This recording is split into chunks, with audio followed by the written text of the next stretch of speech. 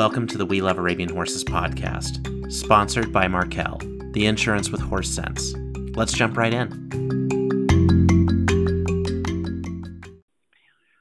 This is Paul Costa with the We Love Arabian Horses podcast, and we're thrilled today to have Janina Merz here with us. Hello, Janina. Hi, Paul. I'm so happy to be here today. Well, we're always pleased to have you on, and I just want to say that, the Amel story is so great and so many wonderful memories and what you guys are doing today. I mean, it's over 50 years y'all have been in the business, and you're still very, very relevant today. And let's just dive in. I would love to start with kind of how you got started in the business, which is how we start every podcast, and I think we all kind of know a little bit. So why don't you tell us that story, though? Well, I was really, really lucky that I was born into the business. My parents started Omel Arab in 1970 in Germany, and then I came along 5 years later. I was born in 1975, and by then they already had a pretty established breeding program. Actually, El Shaklan was born that same year as me, which is on my claim to fame. Wow. Yes. And then in 1984, they moved not the whole farm. They moved some of the horses to the United States and purchased property here in San Ynez and built a farm. And my brother and I and my parents moved to California. Wow. Were y'all not in Germany at all at that point, or did you have horses in both places? So actually, we kept the farm in Germany in the Black Forest, and so like 65 horses stayed there. And actually, in 1982, they sent 12 horses to the U.S. to kind of test the waters, and El Shaklan was one of them. And they had said, my parents had decided that if he sold 100 breedings that year, they would buy a farm, and he did. And so that basically bought the farm here in San Ynez, and they were able to build the farm. And then a few years later, my parents divorced. My dad moved back back to Germany, and so he actually got half the horses in the U.S. and all the horses in Germany. And my mom began everything again in 1986 with just like 3.5 horses. So there's really these two phases of Omel Arab. Yeah.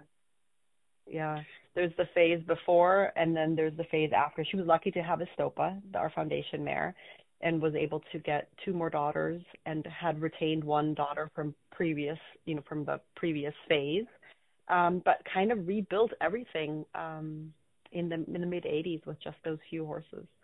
Well, I want to talk about Estopa in a minute separately, but during those years, were y'all breeding? Were you showing? What was kind of the involvement of the entire Omel Arab platform? Yeah, they were heavily breeding and showing. So my dad continued breeding and showing in Germany, and was showing at the World Championship at that time, and super successful with those. He was super successful with the horses that had been bred actually by both of them. And then my mom started up again with the horses that she had gotten in the divorce, and without El Shaklan, he was sadly sold. And but she had Sanadik El Shaklan and Estopa and a mare named Bint Estopa and a mare named Bint Shocker, who was an Estopa granddaughter. And so with those horses, she basically built the farm that I have here now. So the horses that I have here are the descendants from that group. Yeah. Well, let's talk about Estopa a little bit, because that story alone is so extraordinary. Why don't you tell how y'all acquired Estopa and a little bit about her history? So my parents, when they were students in Berlin, like college students in Berlin, with no farm, no horses, and they decided to become Arabian horse breeders. And so they went to Spain and bought 18 mares. And it was right around the time there had been like an import block from Spain, and so the Spanish breeders were really hurting. They hadn't sold horses out of their country in years, and it had just sort of opened up, and it was right at that time that my parents went, and the opportunity was just there to buy really good horses, and so they found Estopa at Osuna Escalera. They didn't even have pastures. She was hobbled and thin and 5 years old at the time. She'd never had a foal, and they fell in love with this mare. Actually, my mom fell in love with her. She was originally bought by my mom alone. Like, the registration was actually to my mother, which is kind of cool. I love that. Yeah. And then they brought her to Germany. They brought all 18 mares to Germany and were able to get her in foal. And the first foal was this mare Stasha, who was who I have a line of from here on the farm still, through Omel Sultana, who I think you may have judged at the World Cup, which is kind of cool wow. too. Yeah. 7 generations later, right? And then so then Estopa, basically her first son was El Shaklan. And I think most people that are listening to this probably know who he is. He's in so many pedigrees throughout the world. But Estopa is in so many pedigrees. So at the World Championships, just this last World Championship in Paris, all 18 world champions had Estopa in their pedigrees. So I was just speaking with a friend the other day, and she actually said, can you imagine if your parents had never found Estopa, what the breed would look like? Like, it would look different. Yeah, it would. Well, that's an amazing accomplishment to have 18 champions at the World Championship, and every single one has that one mare in their pedigree. Yes, it's amazing. And we kind of do the stats every year, so it's always right around 12. Sometimes it's 16, and this year it just happened to be 18, which is amazing. That's phenomenal. Well, let's go back on Estopa a minute. I mean, the reason I think you told me that they were even able to buy her was the people that had her didn't realize, they thought she was a barren mare. Yeah, she was always a little hard to breed, but she had she was super thin, and they just couldn't get her in foal. And actually, it took a little bit to get her in foal in Germany too, and then finally they did, and she kind of had like an every other year baby kind of situation. So she liked to kind of take a year off and then have a foal, and that was one of the reasons that she came to California. In Germany, she had a cough. Like, a lot of the horses that came from Spain didn't really love the wet weather in Germany and had kind of like an asthmatic cough. And so Estopa came to California so that for that reason, and she never coughed again here, and actually was able to get in foal better here too, which was interesting. Janina, talk a little bit about your mom. Your mom is so well known throughout the industry and has such a history and legacy with everything that she produced before her, she passed away. Give us a little scope of her and her personality and why she was so committed to the Arabian horse. Oh gosh, my mom was a really, really strong, really warm, really wonderful person. And she was so passionate about Arabian horses. I mean, our whole all of our lives in our family revolved around them. And the horses gave us so much. We moved from one continent to another because of them. I'm an American because of Arabian horses and because of my mother, because of what she wanted to do. I think otherwise I'd be, a woman living in Germany somewhere doing something random. But sure. The Arabian horses really set the stage for our lives and built the farm here in California. I'm raising my son in the same house that I grew up in, which is super, super, super cool. I mean, so not many people can say that these days. And so my mom was, I think, a visionary. She created a look of Arabian horse that had really prior only existed in art. So what she did is I told you guys about the 18 mares that were bought in Spain, and then they bought a stallion in Egypt. And at that time, people were very much just breeding Egyptian Arabians or Spanish Arabians or Polish Arabians. They weren't mixing them the way they do now. Right. And they did. So in 1973, or actually 1972, they bred Estopa to Shakar al-Masri, so a Spanish mare to an Egyptian stallion, and the established breeders in Germany scoffed at my parents. They thought that they were just crazy. And then, El Shaklan, like the whole Estopa Shakar al-Masri legacy was born, and they called it the Golden Cross at the time in Germany. So Spanish and Egyptian horses mixed were called the Golden Cross, or the Omel Arab horses were called the Golden Cross. And so, wow. That look was really revolutionary, and I think it's amazing that nowadays you can still see you can see horses in the show ring, and you can pick out the ones that have that Spanish Egyptian look, that have that Omel Arab look, and you can see it all over the world. And I think that's kind of the legacy that she's left is she created a new style of horse, and that horse is still relevant, over like 53 years later. That's incredible. I mean, it's incredible history and incredible legacy. And I know you're living out the legacy now in terms of building its future and its relevance today. What do you do in terms of your breeding now? Are you breeding mostly your own horses, or are you breeding for others? Give us a little overview on that. So I still mostly breed I still breed my own horses. I have about 35 brood mares and have about between 20 and 25 foals a year. And I'm very much continuing that. I also manage people's breeding programs here on the farm. So I have several clients that don't have their own farms that keep their horses with us. So I do that as well. But I'm very, very much focused on my own breeding program for sure. Sure. When you think about breeding, and one thing we like to talk about a lot is breeding programs and stimulating the economy for small breeders to get involved.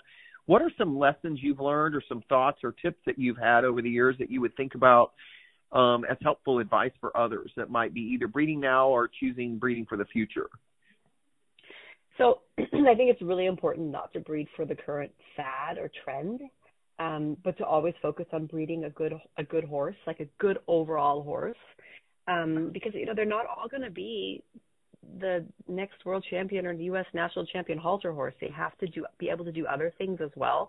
And so we've always focused on really good minds and really functional horses, so that they can be they can be ridden too, that they can be saddle horses and can be family horses, so that there's sort of a job for each horse that we create, right? Like and we try not to stick with anything super extreme. I mean, I want my horses to be really, really beautiful, and I want them to have beautiful faces, but I want them to have good bodies and good legs and sound minds, and just be good family horses as well.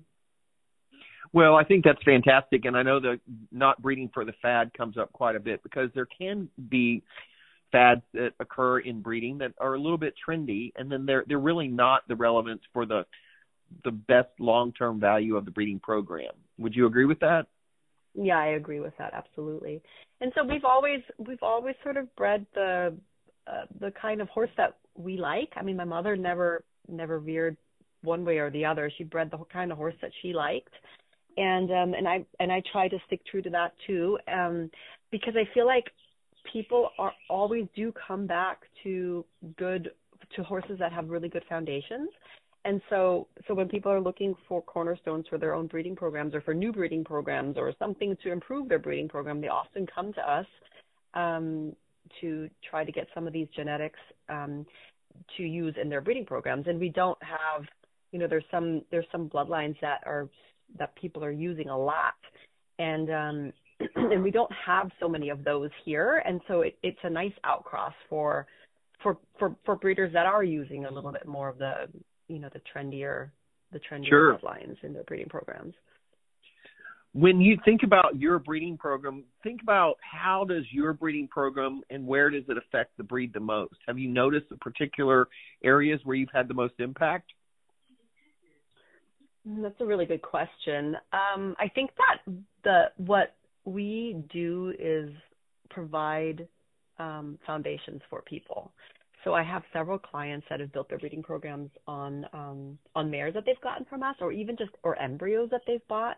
Synergy, Michael Weinstein and his partners, the owners of El Nabila, are a really good example for that. They came to us maybe 12 years ago and purchased embryos from several mares, from some of our key mares. And if you look into their breeding program now, their key horses are out of those mares. So Atticus, ENB, who's their main breeding stallion, is out of El Benedine, for example. Then they have a mare that they named after me, Janina. She's out of El Gina. They also bred Titan AS, who I know, right? They also bred Titan AS, and he's out of El Belladina. And so those horses have become really relevant, but they're out of our foundation stock. Berlin MP is another example. we co-owned Omel Belinda Stopa with Mindy Peters. We bred her to Alfabia Jeeb, who was an Egyptian stallion that we had on lease here on the farm, and produced a really pretty filly. And then Mindy, for her year when she bred Belinda, like we would switch off years, bred her to the same stallion and produced Baraka MP. And so, so those foundation mares are really important, and they can be bred to these different stallions and then produce these pretty amazing breeding stallions or breeding mares for people. So I think that's kind of where we excel, in kind of providing the foundation for other breeders to then that's fantastic, continue, yeah. Well, and I know that impact is worldwide now. There's Omel pretty much probably in every continent. Yes, they're on every continent, absolutely. So, Janina, tell us about this new young breeding stallion that y'all have. So his name is Omel Maximus, and he's 3 years old, and he has his first group of foals were just born. Actually, I'm still waiting for 2 more. But his very, very first foal is so outstanding. And she belongs to my dear friend and client, Sherry Conrads, who's been breeding for years. And this is by far the most beautiful foal that she has ever bred. And the mother is by Omel Bellissimo, and then out of a Julie and El Jamal daughter that she bought from Sheila. And she's one of the first varying clients that kind of has come my way since Sheila's passing. And I'm so fortunate to have her as part of the family, and I'm so proud of her for breeding this really, really exceptional filly. Her name's Marilena S.E., and she's by Omel Maximus. And I think we're going to, I don't know if you guys follow us on Facebook or, follow us on Facebook or Instagram. There's some photos of her on there. She's so special, and I'm so excited that Maximus can produce something like that. That's fantastic. And I know when I talk to breeders, they get so excited about seeing their horses, whether they own them anymore or not, and they watch their horses that have been bred, in their careers, and they're showing, or where they go to families or whomever, and I can hear that in your voice. Yeah, so if you ever if anybody ever does any business with us, then you become part of the family. And so then, your success is totally my success. Absolutely. So that's definitely part of what makes me tick. Well, we like that, and we love Arabian horses, so we love that too. So one thing that's part of your family also is Nedra Johnson and the Academy riding program. Why don't you talk a little bit about that and how it's intersected with Omel Arab? Yeah, so Nedra Johnson's Arabian Riding Academy has been at Omel Arab now for 2.5 years. I think it'll be 3 years in the fall, actually, already. And so we kind of have 2 properties. We have the original Omel Arab property, and then we have a 10-acre property that we were able to purchase about 15 years ago that kind of adjoins. And it's the perfect spot for the Riding Academy. It has an arena and a little round pen and lots of pastures and a small barn. And the kids get to just run wild there. They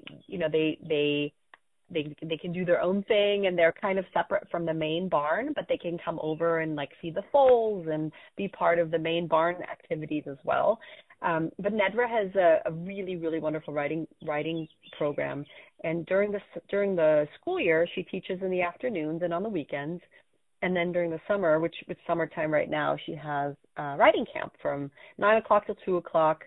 All week long, and the best thing is my son gets to go. So I just drop my kid off on my own farm for summer camp every day, and yeah, it's amazing. And so she runs her program mainly with Arabian horses, and they're usually retired show horses. There's 3 of my own actually that are part of it, which is great. My mom's riding gelding, Omel Bizan, is part of it, and then Omel Bomani, and then Omel First Dream. So those 3 are part of the riding school. So she actually has Omel Arab horses at the Riding Academy at Omel Arab, which I love. My son has a little pony, Cinderella, and then Nedra has, I think, 2 other ponies, and then the rest are all retired show horses, which is so cool. And if you could see these kids ride, it's amazing. So I've watched a lot of them kind of start out and then become really phenomenal riders over the last few years. I watched the Facebook post It's exceptional. And I watch the social media posts and stay in touch with Nedra, of course, myself for the Academy and All Male Arab. And it's just the amazing photographs that come out with all those kids and their Arabian horses and doing all kinds of things. It's just really, stimulating because we see how much they love it and enjoy it. And whether they're doing a lesson after school or they're there in the summer, they just are. It's amazing.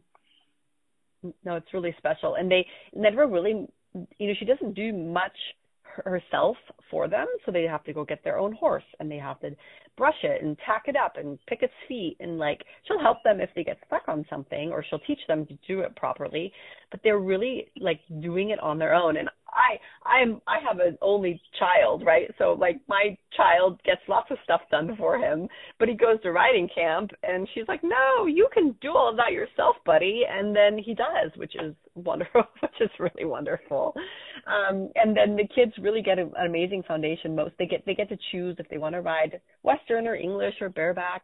And I swear to you, most of them want to ride bareback. And so then they get this amazing seat. They're cantering around and they're jumping and they're, doing it all bareback, and then before shows, we make them then, choose the saddle for whatever discipline they're going to show in. And right. Then they all practice with their saddles, and it's just a really special program. And they can kind of grow up the way I think, people that are more our age grew up, just a little more free and able to just, I don't know, test the waters of stuff without too much control. It's a really great program.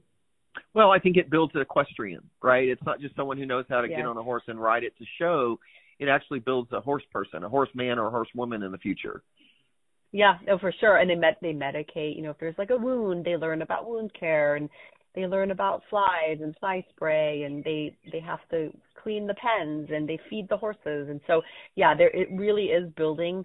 She's building the next generation of horse people, which I think is something that we need so desperately. Yeah, it's really great. Well, I think the history of where you've been and the future of where you're going, and then adding the Academy as well, is just wonderful things that we've talked about today, and we really appreciate your time. If anyone wanted to reach out to you to catch up, do you have a particular email address you'd like to share?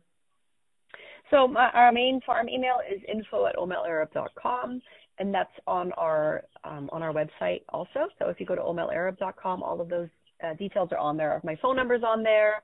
You can reach out, send me a text message, call. I'm happy to chat with anyone that wants to chat. So that's great. And also come and visit. Everybody's welcome to come and visit. Well, thank you from We Love Arabian Horses for being such a large advocate for the breed and so energetic. We really appreciate it. Oh, thank you. And thank you for all that you do, Paul. I really appreciate that, too. And it was so nice talking with you today.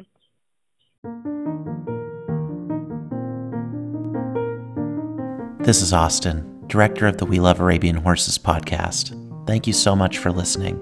If you liked what you heard, make sure that you click subscribe on your preferred podcast platform. Comments, questions, guest ideas, feel free to send me an email at austin@welovearabianhorses.com, or just use the Contact Us button on our website at welovearabianhorses.com. Thanks for listening.